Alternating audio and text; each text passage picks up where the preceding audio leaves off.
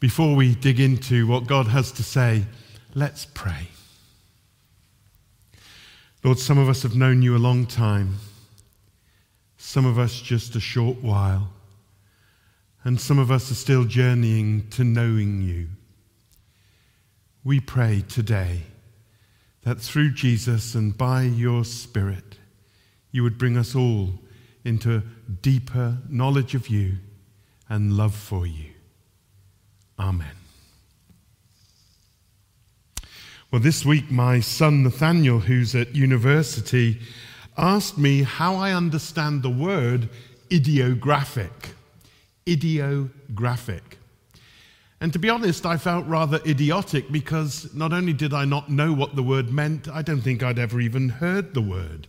And so, rather than show him how ignorant I was, I went to Google and looked up the word. And ideographic is, quote, an approach to knowledge. It is knowing based on examining individual cases. Approach to knowledge, knowing based on individual cases. And this week I've been thinking about knowing God. In the passage that's been set for us, we meet the church of Philippi, and they desire to know God more. And that's always a good thing. And then we listen to Paul's response to their search for knowing after God. And he seeks to show them the right way and the wrong way to knowing more of God. Kenneth Graham, in his wonderful philosophical text, Wind in the Willows, writes this: "The clever men at Oxford knows all that there is to be knowed, but they none of them know one half as much as intelligent Mr. Toad." And in our passage today, we're meeting intelligent Mr. Toad, better known as the Apostle Paul. And he knows about God, and he tenderly directs the church into a greater, deeper, more fuller knowledge and experience of God, the God who is love. Well, I got two main points this morning. Firstly, the Philippian church are longing to know more of God. And the question for us is, are we? Are you? The Philippians had embraced Paul's gospel, and they were eagerly, faithfully following Jesus. They were an exemplary church. Unlike so many of Paul's letters written to churches, that Paul doesn't have to address too many serious issues that are going on. They were going for God, and they were living a good life with him. In fact, Paul can say that they're shining like stars in a dark firmament. And they were giving sacrificially to Paul's mission, and they were joining in praying and supporting and caring for him. They'd tasted that the Lord is good, and they wanted more where that came from. And that was a commendable thing. It was a beautiful thing. The religious impulse to know more of God is always right. Why? Because God made us for himself. He made us to know him, and our hearts are restless till they find their rest in him. The problem was that the Philippian church, having started well, have gone astray. They followed a kind of flaky tangent and are finding themselves in a religious and spiritual cul-de-sac. We can infer that a group of Jewish zealots had arrived and were pushing this idea on the Philippian church that in order to know God better, in order to relate to him in a proper manner, they needed to do something more. If you want to know him more, you got to do more. And they were encouraging a kind of performance-based religion. They were emphasizing an obedience to the Mosaic law. They were encouraging that the Philippian church, made up of Gentiles, non-Jews, were circumcised, and that they observed special days and special duties and special diets. Your performance, your obedience, your compliance will get you nearer to God. That was their line. That's what they were pushing on the Philippians. And when Paul, who is in jail for preaching the gospel, when he hears about this, quite honestly, he goes ballistic. We've got 13 letters from Paul, but none of them convey the kind of annoyance and anger that is on display here. It's the sharpest of all his letters at this point. In verse 2, 3 times he says, beware, beware, beware. And we've often said that in Hebrew idiom, if something is repeated 3 times in close proximity, it's a kind of Hebraism to emphasize completeness. Holy, holy, holy, and so on. It's kind of saying something definitively and fully. And he says, beware, beware, beware. Red light, red light, red light. And then he says what they're to beware. He says, beware the dogs. This was a Semitic slur. He was calling these Judaizers dogs. And then he says, beware the masochists, those who want to circumcise you, and beware those who are the workers of evil. He's not looking for a point of contact with these religious folks. He's not trying to sit down and find a point that they can all agree on. He's coming out strong. He is like an enraged bear who senses that wolves are coming in after her cubs. The great Swiss theologian once wrote, you don't dialogue with a snake, you strike it. And that's how Paul feels. He's in jail, but this church in Philippi that he founded, the people that he loved, that he brought to God, are being led astray. They rightly desire to know more of God, but they're wrongly looking in the wrong place and going up some cul-de-sac. The thing is, God is not gained by your religious effort. That's what Paul is at pains to convey. God is not gained by what you do, only by what he does. You cannot, through effort, build up merit and credit with God. The Christian gospel is so revolutionary, so counter-religious in that sense. You bring nothing but you. That's all you bring. You come empty-handed. And here is this church being told, okay, you've accepted the gospel, you've received Jesus, but you can do better than that. Go and get religious. And Paul says, beware, beware, beware. These dogs, these masochists, these evil workers. You see, the Christian life is a gift of grace to faith. It's a gift from God's generosity and benevolence, and all we bring is our yes. All we bring is our empty hands, and we say, I'll have some of that, thank you very much. And Paul says in Romans, it's from faith to faith. In other words, we come with faith, and we don't then go and get religious and go into law. We come with faith, and we keep coming with faith. Paul goes on in our reading. If you've got your Bibles, do turn to it, Philippians chapter 3.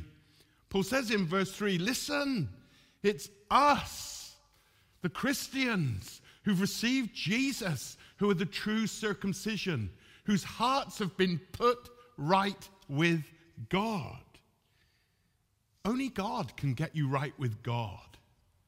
Only God can bring you to God.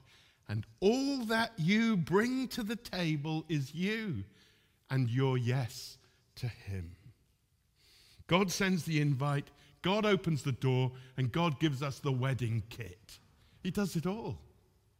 He does it all. And it starts there and it finishes there. And Paul is livid because people are coming in and they're piling on rules and duties and responsibilities and burdens that they don't need because Jesus has already gifted them salvation. And then Paul gets personal, verse 4. He says, look, if anyone's got a reason to put their confidence in being religious and obeying the law, and if anyone's got credentials that they think could curry favor with God, it's me, says Paul. Listen to this, verse 5. I was circumcised on the 8th day, of the people of Israel, of the tribe of Benjamin, a Hebrew of Hebrews, a Pharisee. These were like special forces, religious, the most scrupulous of all the Orthodox Jews. Verse 6, as to zeal, I persecuted the church. As to righteousness according to the oral traditions, I was spotless. I was as good as it got when it came to getting yourself ready for God. And then he says in the words of Shania Twain, well, he doesn't, but and if he was around, he'd have sung it. He says, that don't impress me much. And that don't impress God at all. Paul realizes all these things that he once perceived as giving him a kind of advantage religiously with God were not. His spiritual CV did nothing to bring him closer to God. And yet he can see that people are putting all of that stuff as requirements on the church that he founded. In fact, he goes on and says, well, all these things that I once thought gave me a step up, made me special, were to my gain, he says, now are loss. In fact, it's interesting, you know what I just said about repeating things 3 times, beware, beware, beware.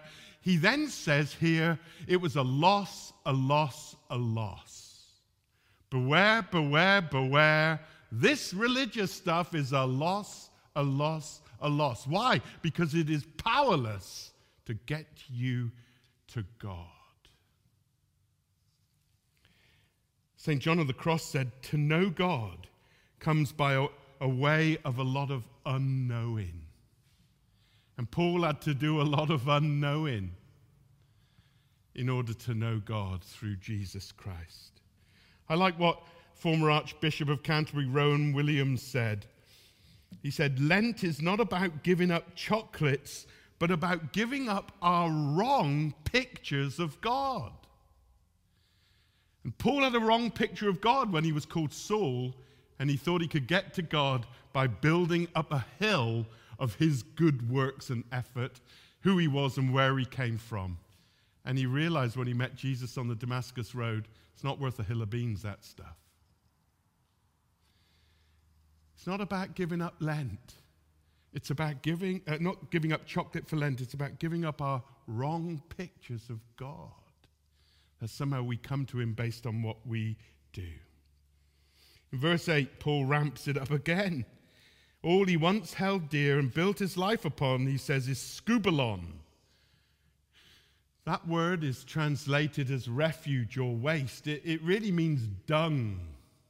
He says all of that stuff is dung compared with knowing Christ, gaining him, being found in him, having a righteousness not of my own, he says, that comes through my effort and religious duty, obeying the law, but one that comes through faith. All I do is look to Jesus, trust in Jesus, lean on Jesus, give myself to Jesus, and Jesus gives me his righteousness.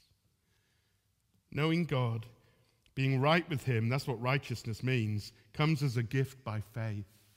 It's a gift, and it's by faith. And he says, just bring yourself. You ever get invited to a dinner party or a party, and you say, what shall I bring? No one ever says, bring a bottle of wine, bring some flowers, bring some chocolates, and also make sure it's a good quality bottle of wine, and maybe you can also bring the first course. Generally, if you get an invite, the person inviting you has done all the work. Listen, he invites us, and he's done all the work. He's done all the prep, and he lays the table, and he says, just bring yourself. Martin Luther, in the early 16th century, was a young monk who wanted to know God. And he thought he could know God and be right with God based on his rules and regulations and laws and disciplines and duties. You know, he fasted for a third of the year. Every third day he didn't eat. Every third week he went without.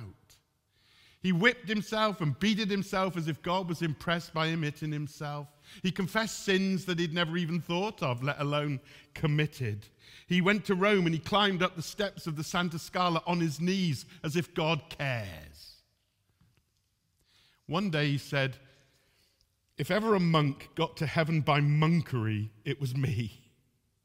Only it didn't get him to heaven. He just stayed in hell. His life was a torment. And then one day, sat on the toilet, he had a revelation.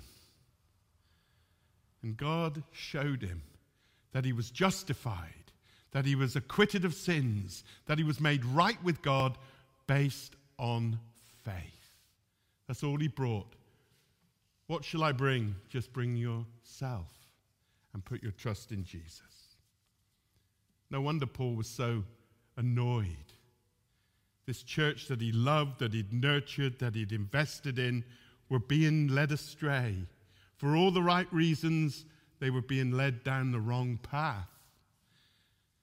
And Paul is calling them back. Listen, it starts with faith and ends with faith. It's a gift from first to last. Your righteousness, your rightness with God is not based on your effort. And anything that you then bring by way of discipline and devotion and duty is worship.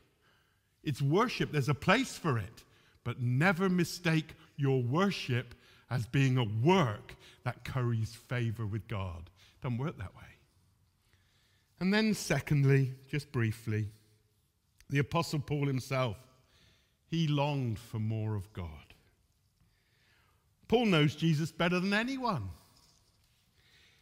He'd introduced thousands to Jesus. He'd planted churches all over Asia Minor and went up into Europe. He was entrusted by God with writing a third of the New Testament. But there was never a sense of him plateauing and sitting back and saying, look what I know and look what I've achieved. He was always pressing in for more of God.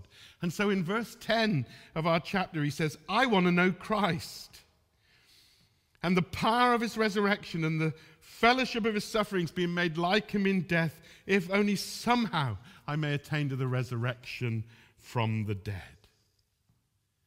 Paul wanted to know more of Jesus. And that's a sign of spirituality. That's a sign of life. That is a grace that we should want more, because there's always more to receive. And Paul knew that. And one of the consistent marks of Paul in his letters is praying for and encouraging the churches to receive more. But it's interesting, this more, even though he's writing scripture, he's not saying the more is found in the letters. The letters that he writes, our Holy Scripture, is encouraging us to the reality behind the proposition, which is not knowing and memorizing a Bible verse, but meeting with the God behind the proposition. Paul says, I want to know him. I want to know him. This is not book knowledge. Although God is revealed in the book, God meets us in the book. It's not the book that is God. This is not head knowledge, but heart knowledge. This is union, communion. This is intimacy. That's what Paul's talking about here. And note that the knowing is not sort of esoteric and abstract and mystical. It's not a special knowledge for an initiated few like the 6,000 Pharisees, not obscure meanings in obscure texts. It's the gospel. It's the main and the plain. That's where the more is to be found. Paul says, I want to know Christ. Where are you going to get to know Christ?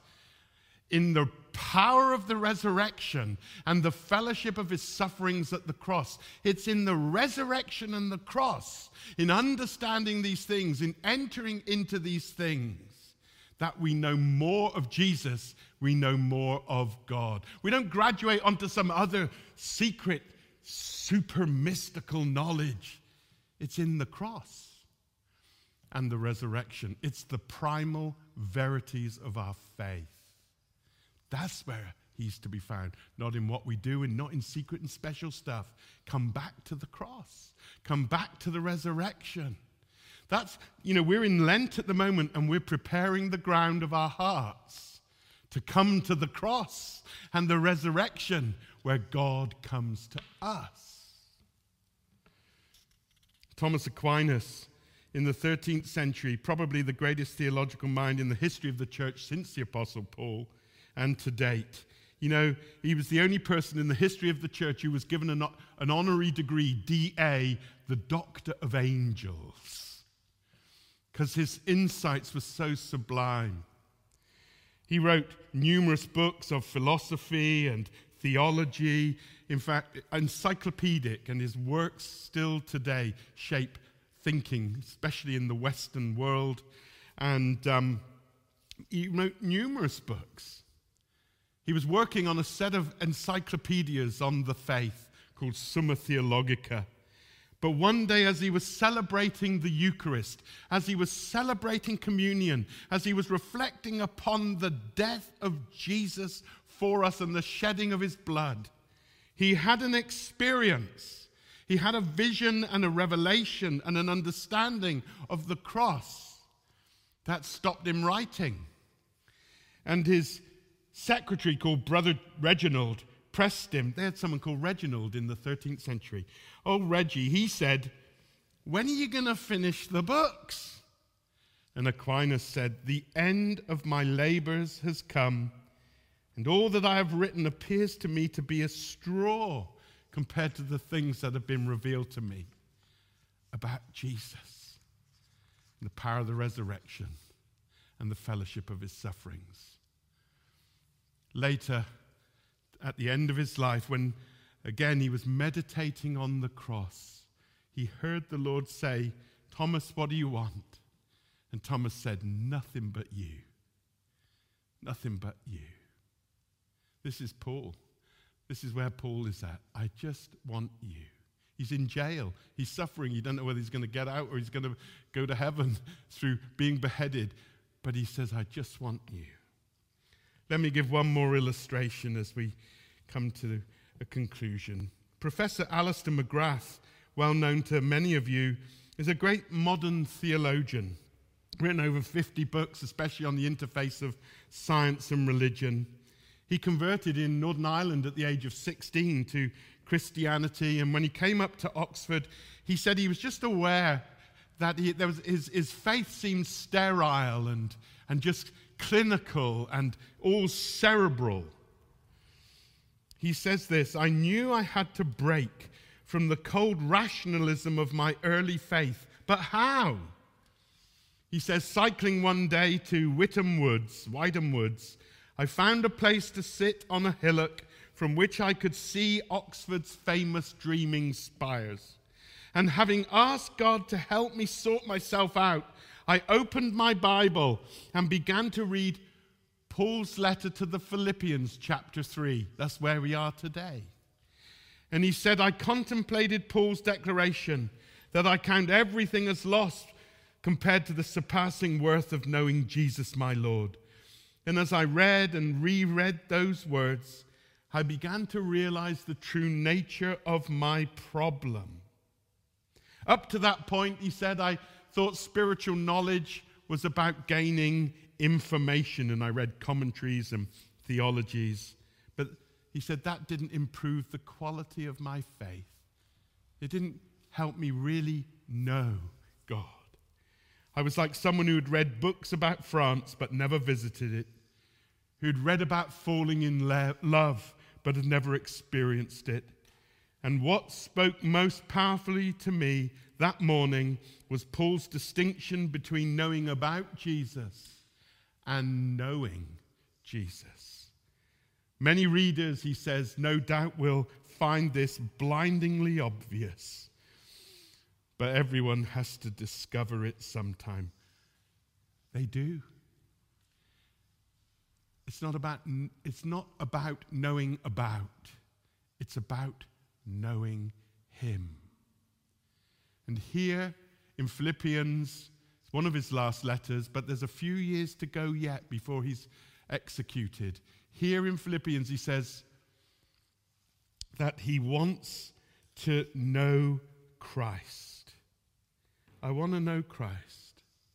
And in his very last letter, in 2 Timothy, just before he's executed, he says, I know whom I have believed. I know whom I have believed. The Philippians wanted to know Christ, but were looking in the wrong place and up a cul-de-sac. Paul wanted to know Christ and went further up and further in as he meditated on the cross and received the Holy Spirit, the power of the resurrection. What about you? Let me finish with this last sentence or two. God wants you to know him. The first sermon I ever preached to students in this church in 1998, my text was from Jeremiah 9. And God says this, if anyone boasts, let them boast in this, that they know and understand me. God wants us to boast, but not in our works, not in our religious efforts, not in what we bring to the table, but he wants us to boast in knowing him. And he wants to boast that we know him.